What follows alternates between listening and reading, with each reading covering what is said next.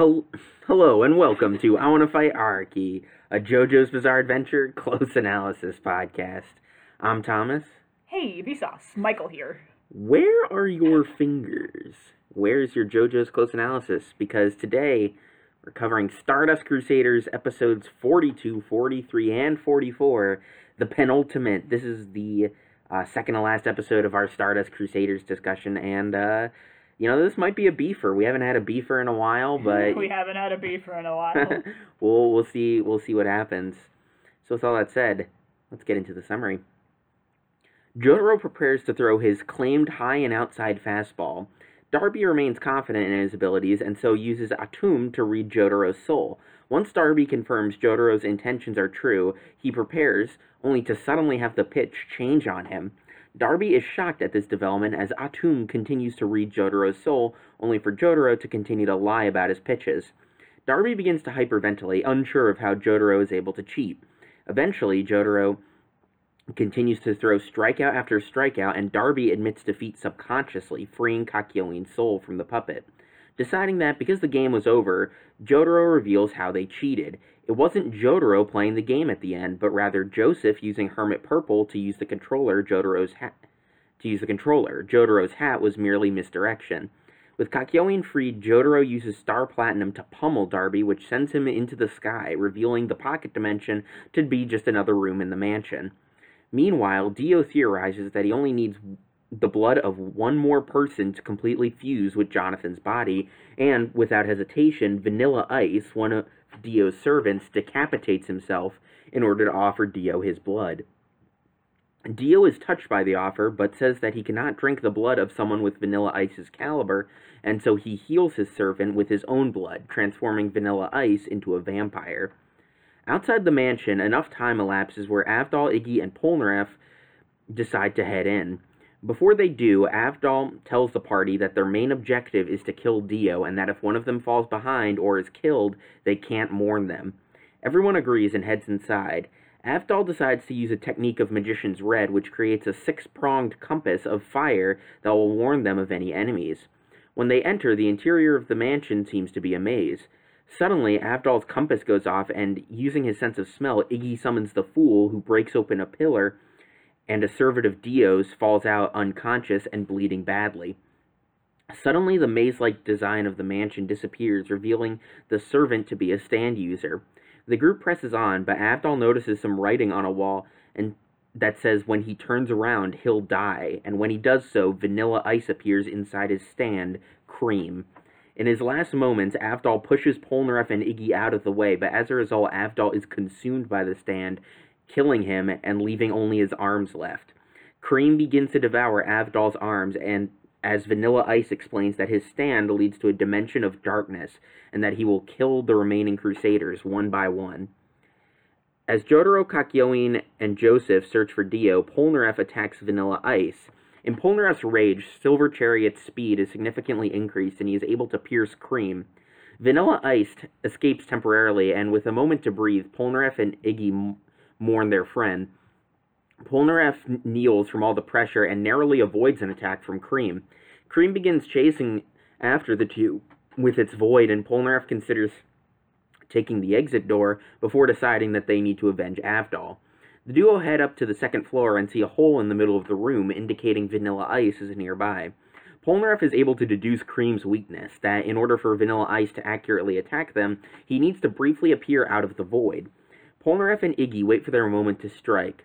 Polnareff frantically searches around the room, but suddenly Cream appears through the floor, cutting off the toes on one of Polnareff's feet.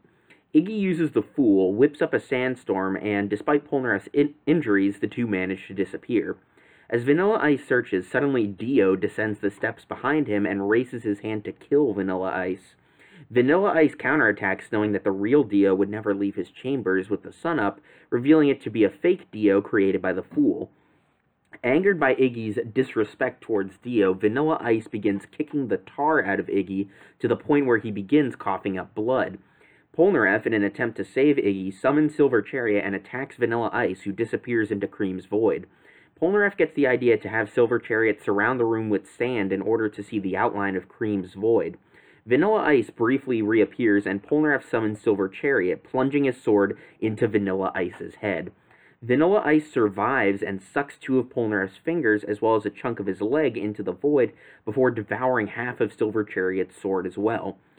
Having lost his patience, Vanilla Ice uses Cream to encircle the room numerous times in order to trap Polnareff and kill him. Polnareff attempts to free himself, but because of his injuries he can't move, and as he is sucked into the void, he bids farewell to Iggy. As Jotaro and the others examine the wreckage from the first encounter with Vanilla Ice, the newly sired vampire attempts to kill Iggy after having gotten rid of Polnareff. Iggy, however, is coated with sand, revealing that using the last of his strength, Iggy used the Fool to save Polnareff. As the Fool begins to fall apart, Polnareff uses the momentum to plunge Silver Chariot's sword into Vanilla Ice's head, causing Silver Chariot to grab the other end and twist the blade, snapping Vanilla Ice's neck as the two slam into the ground. Vanilla Ice recovers thanks to his vampiric healing, but because of Polnareff's rage, Vanilla Ice is unable to keep up with the speed and power of Silver Chariot. As Vanilla Ice makes one last run towards Polnareff, Silver Chariot cuts open a door, letting a ray of sunlight into the room. Vanilla Ice's hand carelessly falls into the ray, vaporizing it. Polnareff insults Dio, calling him a filthy vampire, as Vanilla Ice rushes forward once more, only to lose a leg. Polnareff goads Vanilla Ice into attacking once more, and just as he leans forward, Silver Chariot taps Vanilla Ice into the sun's rays, vaporizing him completely. As the dust of Vanilla Ice flies away, Polnareff looks outside the window to see the souls of Avdol and Iggy thank Polnareff. Meanwhile, back in Japan, Suzy Q has come to the country in order to see Holly. Rosas, Suzy's personal assistant, begins to become nervous at the thought of telling Suzy the condition of her daughter, but when the party arrives at the Kujo house, Suzy reveals that she already knew about Holly's condition. While Rosas is unsure of how to help Holly, Suzy says that to help her, they need to believe in Joseph and Jotaro. Back in Egypt, Dio's last remaining servant, a vampire named Nukasaku, thinks of how he'll prove himself to Dio by killing the Crusaders. Using the feminine-looking face in the back of his head, he disguises himself as a victim of Dio's, but Jotaro sees through the trick instantly, as Nukasaku had forgotten to switch his hands around as well. They pummel Nukasaku and proceed onwards, but elsewhere in the mansion, as Polnareff tends to his wounds, Dio himself appears at the top of a flight of stairs, staring down at the swordsman and mocking him as the final battle begins. End of episodes. Vanilla Ice. Yeah, It's this... the chick who drives It's the the horse. horse! One of these days, we are required to watch Cool as Ice. Yeah. Vanilla Ice made a movie, guys, about him. It's a weird movie. It's Haven't seen it, but it probably is. It's a fun movie to riff on, though. It's a blast. But yeah, this is kind of interesting, because this is like the first time a stand specifically is a musical reference. There's a band called Cream, and Cream is named after that, and, you know, Vanilla Ice Cream, which is like, hey, that fits with the Part 5 motif, where all the characters are named after food. It's Part 5 and every other part combined into one. Exactly. Alright, so we got a lot to talk about here. I actually took some minor notes for this one. Oh, Thomas took notes. How about that? It's not just me taking my entire page, or sometimes 3 pages of notes every time now. But yeah, did you wanna start with something, or? Do I? First, I will start out by saying this is one of the most brutal fights in the entire series. Jesus Christ! I think it's either this or the first fight with Kira in Part 4 are the most brutal fights. I feel like this one is still more brutal than that one, although that one is Jesus Christ. Yeah, there's a lot of blood. But yeah, I mean, people get the shit beat. Two characters die in this fight. It's crazy. Especially main characters. Yeah, exactly. I mean, you know, it's not a JoJo part unless the main characters start dying at the end. Yeah, but what should we talk about? Speaking of death, let's start with that first. So, Iggy and Avdol both die, and it's just a minor point to bring up. We all know that Kak, our boy Khaki Pants, he later dies, well, very soon, as well. And I feel like I think the reason why just like never was attached to Kakyoin as much as even Avdol, who didn't get like a whole lot of character development either. I think the reason why I still found myself more attached to Avdol is because Kakyoin was they were both absent for like a good chunk of the part. Yeah. But Kakyoin's absence was a lot later on. Like, he just got back. Right. We've had a lot of time without him. So the two of them, especially Kakyoin, got done so dirty.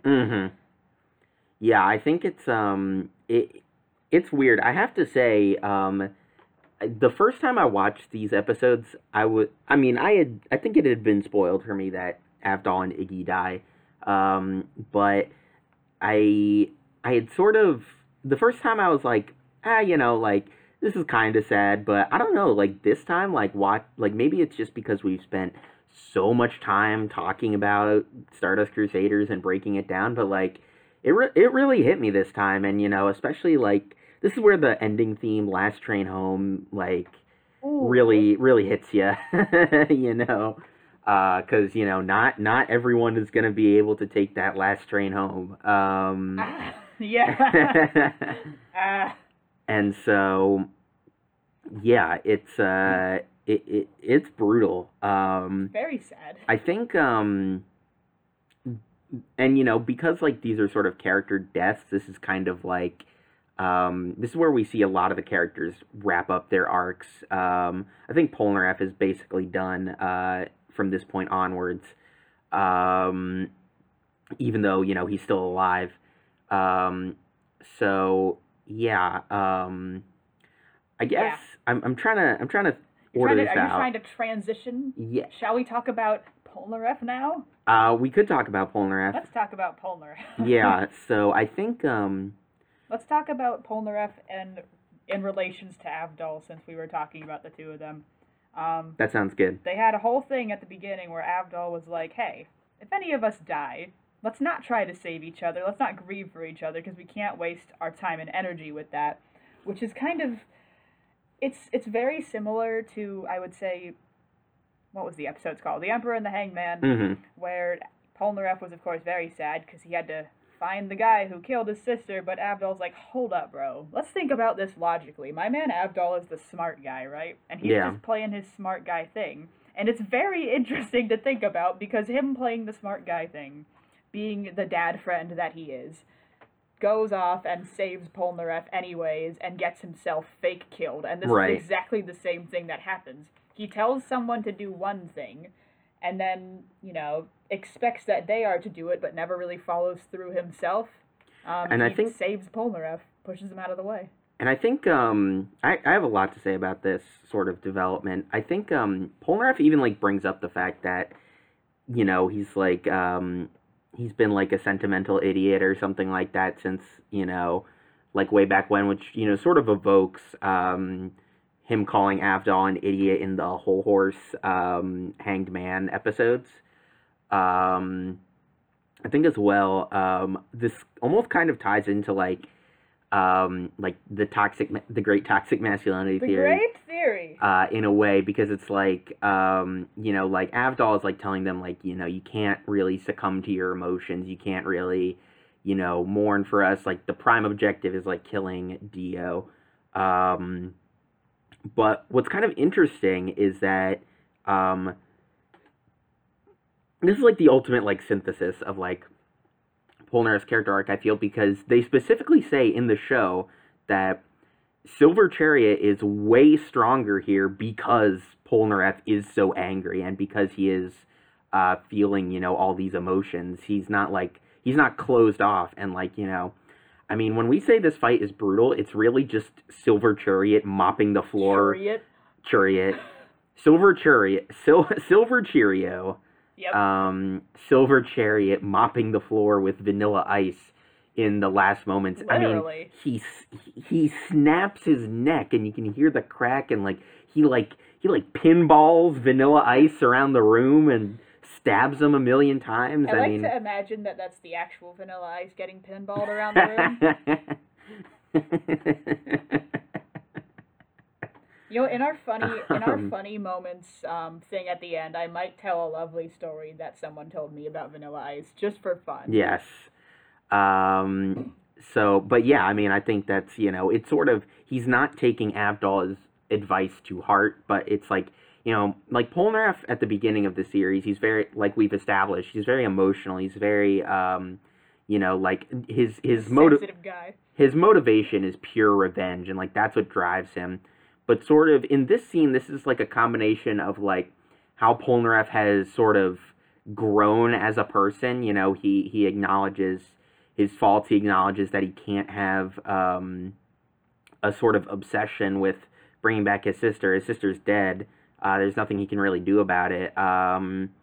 And this is also, so, you have that part, but then it's also sort of combined with Polnareff, like, feeling enough to a degree where Silver Chariot becomes just, like, crazy powerful, at least in comparison to Vanilla Ice. And, Cream is, like, a really strong stand. Like, all it basically needs to do is touch you and you're dead. And, like, Polnareff and Silver Chariot, like, still make it out.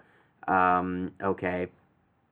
And, yeah, that leads me to a good way to transition into what I want to talk about, unless there's more you wanted to add with Polnareff and Avdol. There might be. Let me consult my notes, guys. Take a shot. All right. Okay, so I do have a few things to say about our best boy Polnareff, an absolute king.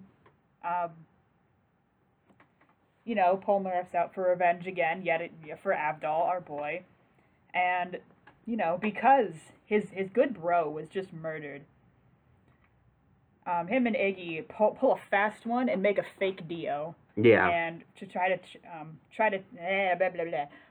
trick Jesus Christ. They try to trick Vanilla Ice. They try to trick him. And it's interesting because when Vanilla Ice finds out the trick, he pretty much states that he'd normally hate attacking someone from behind, like, because of a trick. He doesn't want to do any backhanded shenanigans. He calls it cowardly. But he has absolutely no guilt because of Vanilla Ice, because he did the same thing to him. Mm-hmm. So, it's just a little character thing happening there. Yeah, it's interesting. It's, this fight really, like, pushes Polnareff to his physical and emotional limits. He's willing to do things that he considers cowardly. Yeah, in order to sort of, like, win the greater battle and survive, yeah. I think there's speaking of that, I think there's a really interesting parallel and sort of mirroring going on here between Vanilla Ice and Polnareff. They both have, like, they are both sort of defined by obsession, where Polnareff is sort of obsessed with, at least in the beginning, he's obsessed with getting revenge for his sister and getting revenge for Avdol in this episode. And similarly, Vanilla Ice is obsessed with sort of serving Dio. Like, he literally, like, cuts off his own head. This man is a simp. In order to serve Dio. And so I think it's really fascinating. This is really Polnareff facing himself. I think, like, a line that stands out to me is, like, right before Vanilla Ice gets vaporized by the sunlight, Polnareff is sort of goading him into attacking him, and he's like, come on, Vanilla Ice, indulge your obsession. And this is like, this is like where Polnareff ultimately ends up, is like in the beginning, like, he is indulgent in his obsession. It is his sole motivation. He doesn't really, he likes the Crusaders, but he's not super invested in, like, their goal. And now he has learned to temper his obsession. He is, like, his drive is what makes him stronger as opposed to his weakness, like Vanilla Ice. And I just thought that was really fascinating. I think as well, it's sort of, there's a lot, you could draw a few similarities, but I think in particular something that stands out to me is sort of the design of Silver Chariot is like a knight, and Cream is like a demon sort of looking thing. It's got like horns and like, you know, sharp teeth and like a, you know, gaping mouth and stuff like that. Sort of coming to slay the dragon. Exactly. So he's like slaying the demons. Polnareff is like he's slaying like his personal demons, his demons involving obsession and like guilt and things like that. I just thought it was really fascinating. It's something that I didn't pick up the first time I watched these episodes. Freaking Dio be looking for people to hire, right? Vanilla Ice comes up with his resume. I have a very powerful stand. I'm also a bottom. Dio's like, hired. Actually, I kind of want to talk about that for a little bit. All of Dio's minions have a heart motif to them. Vanilla Ice has it. What Darby is this, has freaking it. Undertale? Like, what's? Yeah, what do you think the deal with the heart motif is? See, here's the thing. This is why it's. I thought about this for a bit, and I tried to figure it out. But honestly, because like the symbol of the heart is such an overused and oversaturated thing, it's pretty much impossible, based on based on the context of Stardust Crusaders and the context that the symbol is normally used in, and like the many uses for it, and the fact that it's everywhere, it's sort of like it's really it's almost impossible to pin it down. It's more, I feel it's more just it's definitely something that's only common in like the stand users that are very close to him, like the ones that reside in there with him. Right. And I don't know. I mean, I don't know. There's the heart motif actually like stays a little bit. It appears in part 4. It appears in part 5. Does it appear in part 6? It does. I forgot. Oh, yeah. It does. All right. But you know, it appears in different contexts each time. Like in part 4, it's like very prominent, and in part 5, it's most prominent on like the protagonists, who are generally just and good and not Dio. I think what the heart motif means with like Dio's minions in like part 3 is very different than what the heart means in parts 4, 5, and 6. I guess I can take people that he has claimed as his bottoms. No, honestly, I think, I mean, he said that jokingly, but like I kind of think that's what it is. Oh, it probably is. I mean, we all know Dio has definitely had some fun. No, but I mean, they talk about Dio is not straight Jesus. The way they talk about Dio, the way he's like the narrator speaks of him, and the way that like Avdol and Kakyoin have spoke about him, this man is horny. All right. Well, I mean, they talk about him like there's this sort of like, oh gosh, he's so hot. There's a terrifying sensuality to him. Terrifyingly sensual. I hate that combination of words so much. It's awful. And I think that's sort of what the heart is like all these people, especially Vanilla Ice, are so obsessed and like so drawn to Dio that like it's like they love Dio like unconditionally. I mean, and I think, you know, once we get to part 6 and like we can sort of talk more about this concept of like godhood and things like that. I mean, it kind of is like they're zealots. And Poochie, hi, how you doing?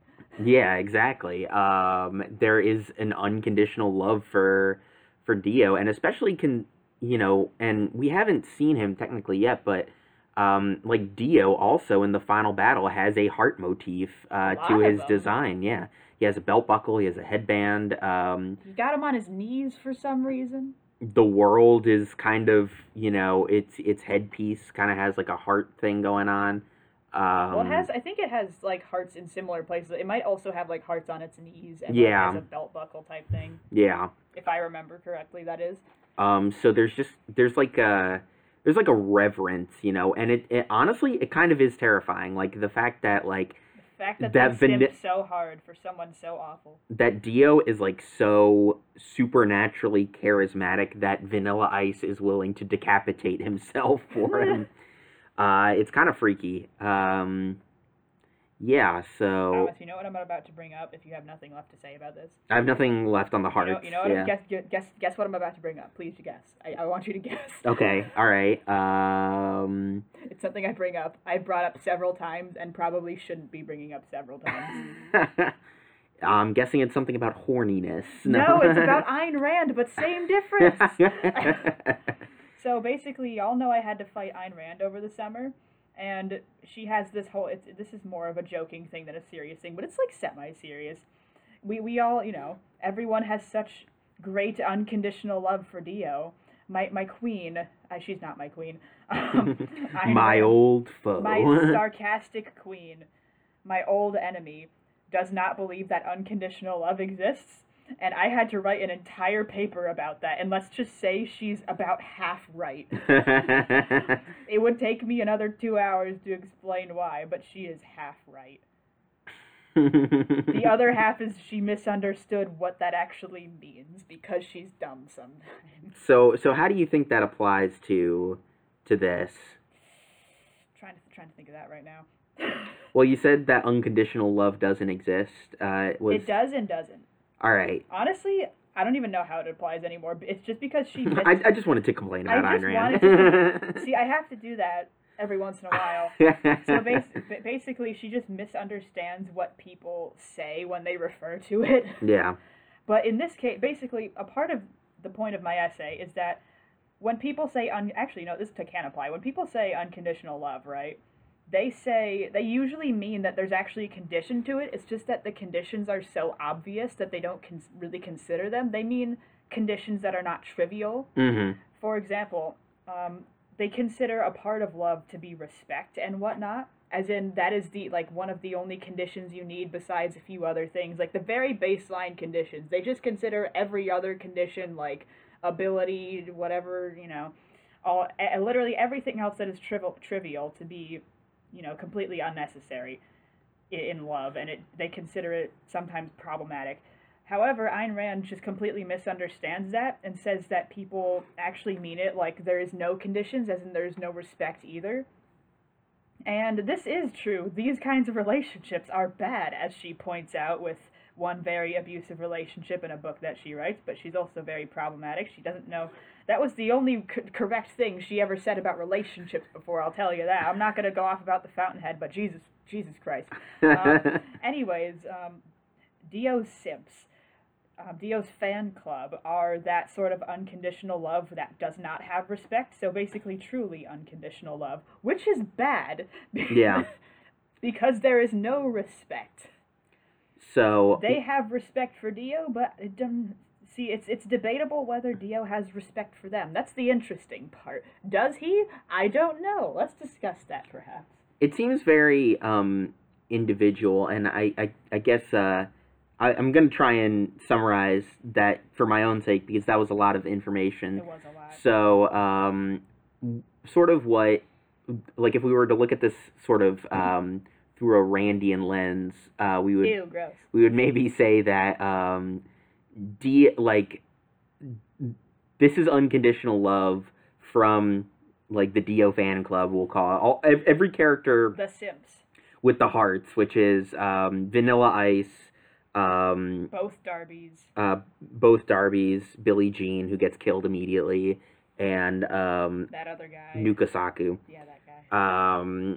So yeah,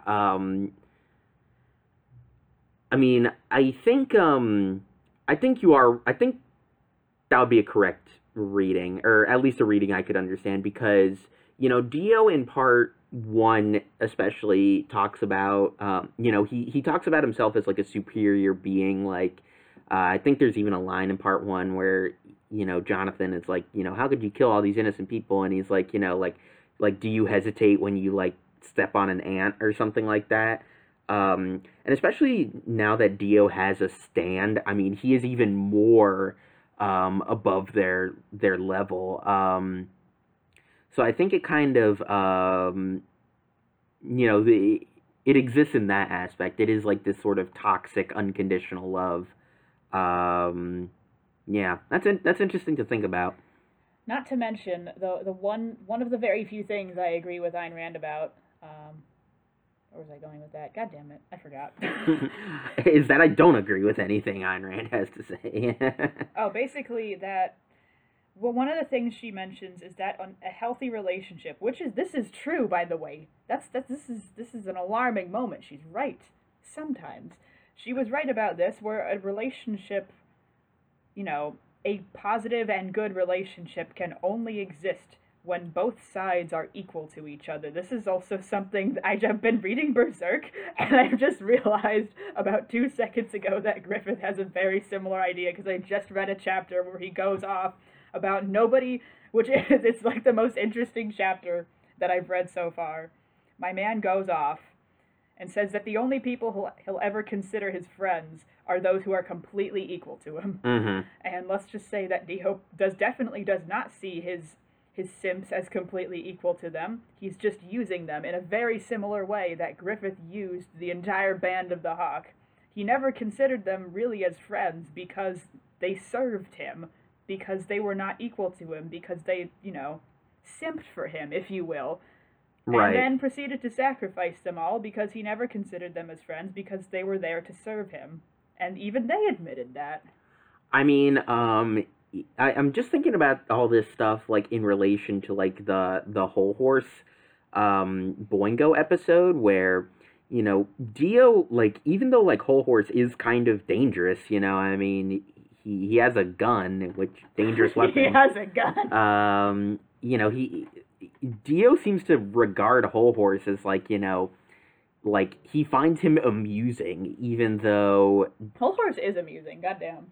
Well, specifically the fact that, like, Whole Horse is trying to kill him, and, like, Dio still finds him, like, he has this, like, amusing fascination with him. It's like watching, like, for Dio, it's like watching, like, a small child, like, try and do something an adult would normally do. And I think, I mean, that it certainly is this, like, power dynamic of, like, Dio, like, whatever he might say, like, is sort of almost, like, placating his servants, and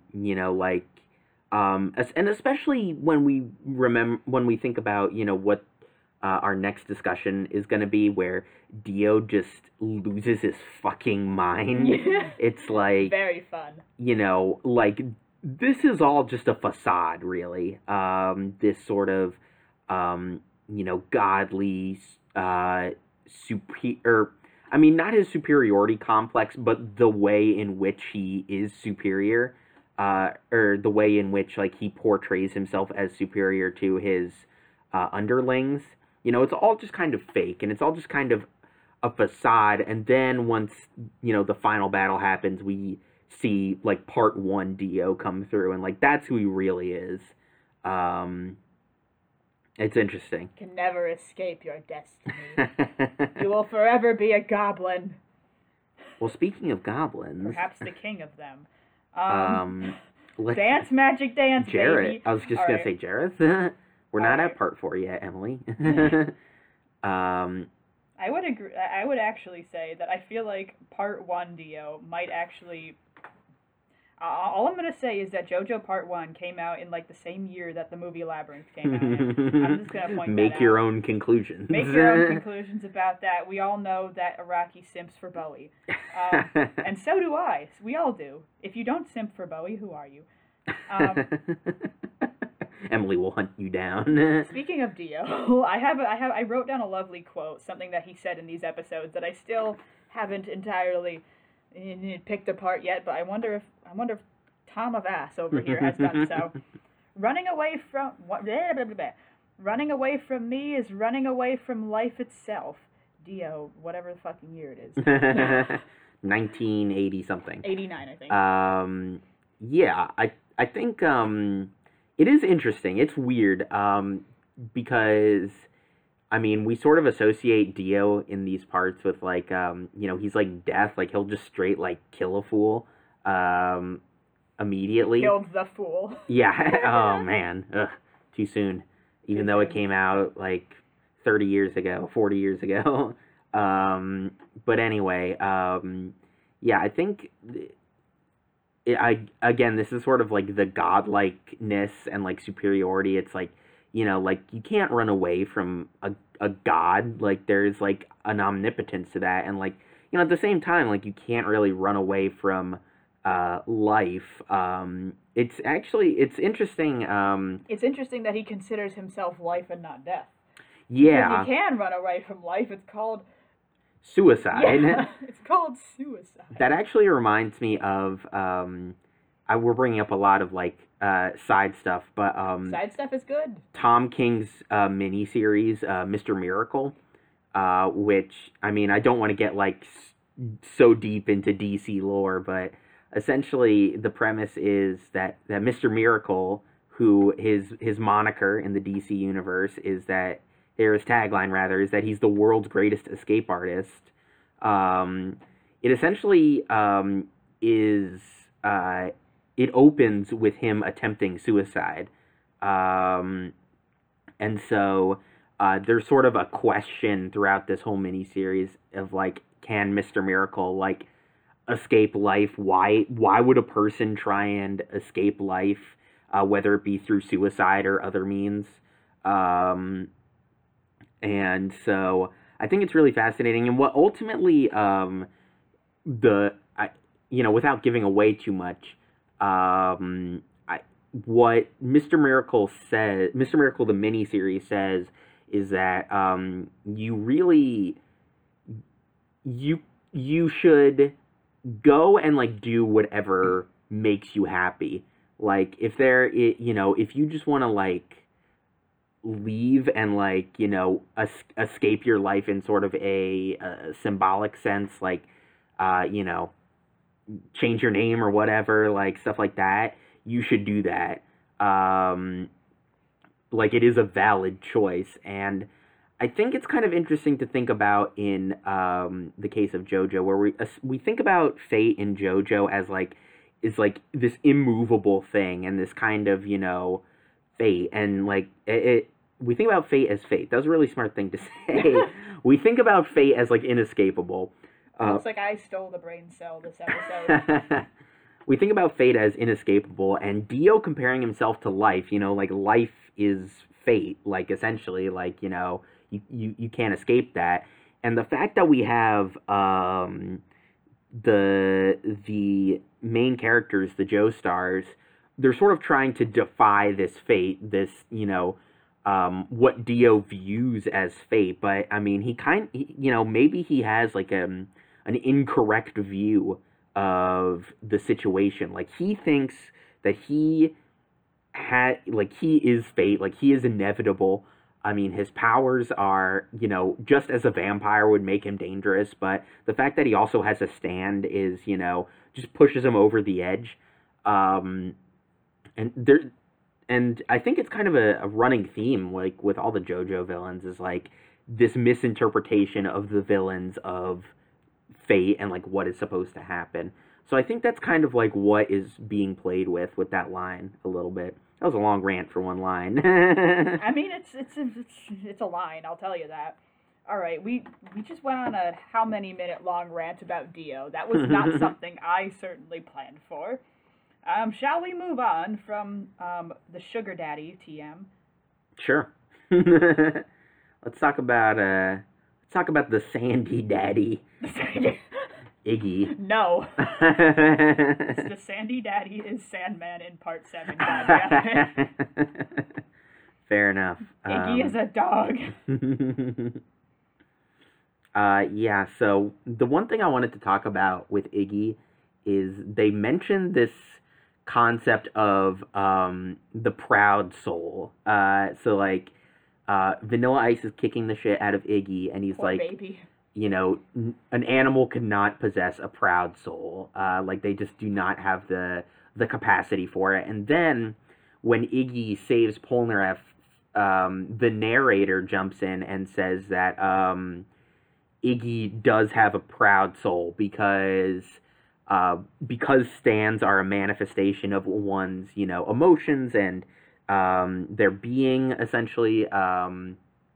The fool, like, just acted on its own to save Polnareff. It wasn't, like, a conscious decision by Iggy, and, like, that proves that Iggy has a proud soul, as the as the show puts it. So what do you think is going on there, Emily? I think you just summed it up, though. I just think that Vanilla Ice is a dog kicker and should be put down and was put down. I'm happy about that.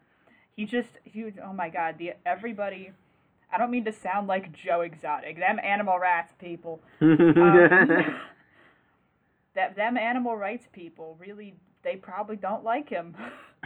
Because he kicks dogs and doesn't think that animals have feelings. But, like, what Even about... cats have feelings. But it's... I guess, like, what I'm trying to get at is, like, what is the proud soul? Like, you know, I mean... Okay, I can define that then. I got you. It's clearly, like, this is, like, whatever is happening in this scene where the fool saves Polnareff is, like, beyond any sort of, like, you know, conscious emotional decision. It's just, like, instinct takes over, and, like, that's what Iggy does. So, like, what is the proud soul? See, I wouldn't even, based on everything else except for that, I wouldn't say it really has much to do with instinct, because Araki just likes to talk about instinct for some reason. But I would say that it's just sort of like a sense of self, and that's the way that you sort of acquire a stand. You know, every creature that has a stand in this universe has a sense of self and a sense of, well, I guess instinct is a part of it. I feel the reason that stands manifest is because of self-defense. It's the need to protect your body from being dead. So you can't. I guess it sort of has something to do with instinct. It's sort of like a combination of having a sense of self and instinct, perhaps. I'm just spitballing here. I'm trying. Hold on. There's something there that I'm getting in my brain. I just need to word it properly. I mean, maybe I can talk about it for a little bit. I mean, I think you sort of nailed it with the sense of self. And it's interesting because, you know, there's not an overwhelming amount of, like, animal stand users in JoJo. We got rats, we got birds, we got dog. And a cat. And a cat, yeah. So it's interesting, and, like, of all of those, like, Iggy is the one with, like, the most personality. Like, what, like, you know, and what's interesting is, like, especially, like, as time goes on, like, stands become, like, you know, it's questionably canon, but, like, a Gucci bag has a stand.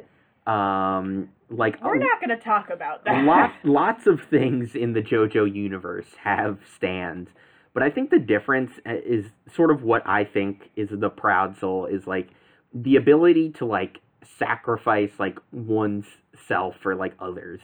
I mean, I don't like that this show calls it a proud soul. I mean, I feel like that kind of confuses things a bit.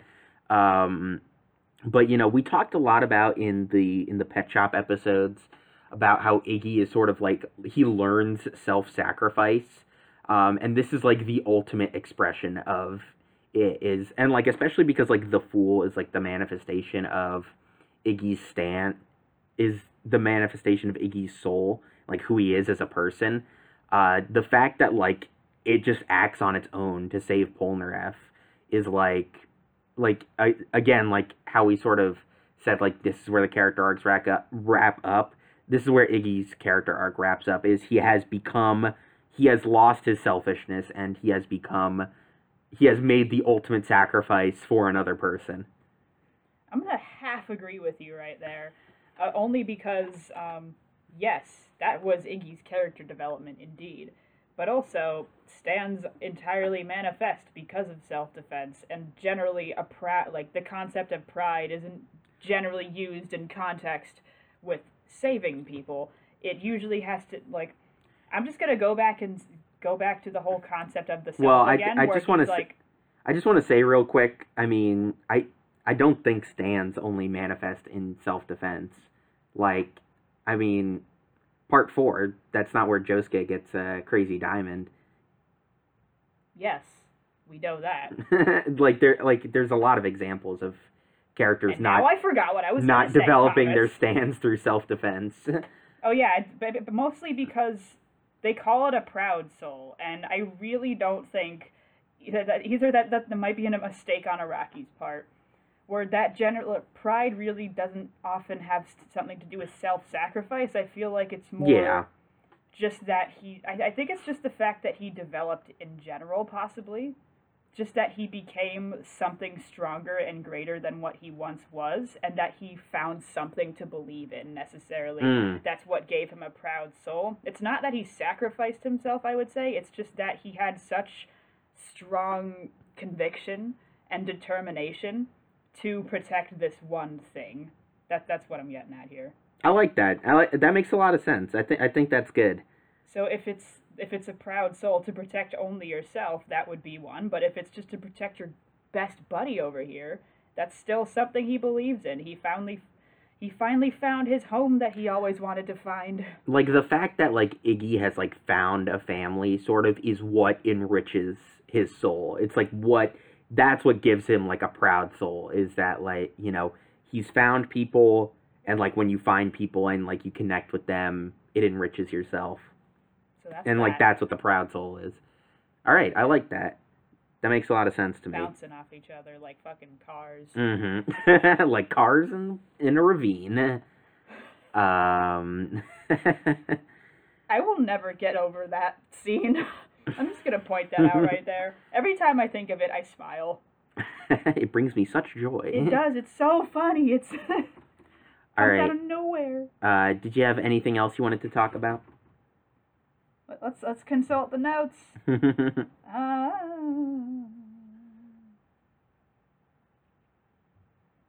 Hold on. I need to add in some good old fillers by just yelling into the void, so it's not like completely silent.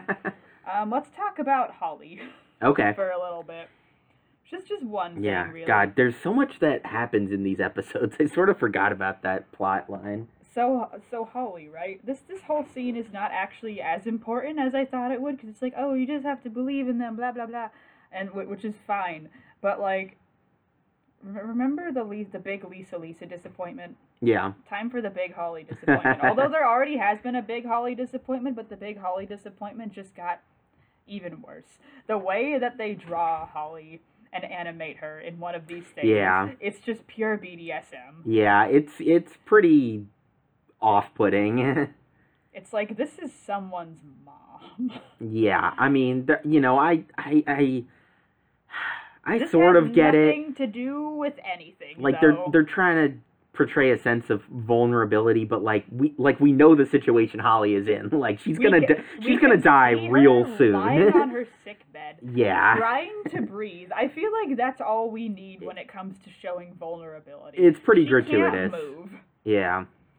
I mean, we can we'll probably save this for when we start part 4 in 2 weeks, but there's a line in here where Susie Q says something to the effect of, like, you know, Joseph Joestar has never betrayed my expectations. Come back in 2 weeks. See, but, she didn't know. When she found out, she probably royally beat his ass. Yeah, I mean, I don't know. I don't want to lean too hard into this, because we will certainly be talking about Joseph again once we get to part 4. But I mean, I think sort of what is being said there is, like, you know, it's like Susie knows that, like, Joseph is, like, a shitlord, you know? I mean, like, all the stuff that we talked about in part 2, where he's just, like, a goofy asshole, like, you know, like, messes with people's heads constantly just because, like, it's fun for him. But, like, at the end of the day, like, all of that trickery and all of that stuff, like, Susie always has the expectation that, like, Joseph is going to do the right thing in the end. And, like, I mean, even with the shenanigans that happen in part 4, I think Joseph, like, ultimately is, like, he's still a good person. He's still, like, an ally of justice or what have you. And, like, he makes the right decisions in the end. Most of the time. Yeah. He is a lord of shit. That is simply how he functions. Yeah, it's kind of a funny little scene that they just kind of throw in there. It's also where like most of the silly stuff is in these episodes, relatedly. Ooh, shall we? Shall we? Shall we? Shall we? Yeah, I mean, I don't have any other serious stuff to talk about. Yes. Oh my god. That one's the so amazing good. Darby English continues. See, we didn't even bother talking about the end of those episodes because there's nothing to say. Yeah, It's one funny thing, and also rest in peace, my boy Billy Jean. Rip, my dude. Billy Jean. Yeah. I like how he just like gets taken down immediately. It's pretty great. funny. The whole Nukasaku bit is pretty humorous as well. Just because I kind of like the idea that like Dio has like this elite squad of servants, and like one of them gets taken down because Jotaro puts his hat on a TV. One of them gets taken down immediately, like without even getting a chance to attack. And Nukasaku is just incompetent. Like, yeah. The best part is that like you'd like, oh, they figured out that he was one of the bad guys, TM, because like his hands were backwards, but at the same time, that person could have easily just been some, like, in their heads, could have easily been some random woman with weird hands. Yeah. Like, I mean, it wouldn't be the first time. It wouldn't be the first time. Like, it could have literally been, like, they barely had any proof for the fact that he was a bad dude, which he was, but at the same time, that's all there was. That doesn't, just because she had weird hands doesn't mean that she was, I mean, the Joestars and Kakyoin forgot to drink their Respect Women juice. Oh yes. But fortunately, it was the one time where Respect Women juice would have led to their downfall. Yeah. One more thing that's semi-serious, semi-funny. That lovely quote from Polnareff: "Iggy, watch my back and I'll watch yours." Big character development and whatnot. But also, it just reminded me of that meme where it's like, "Dad, we're not getting a dog. We get a dog, Dad and the dog," and then they become best friends. It's the scene with Iggy and Polnareff. Yes, that.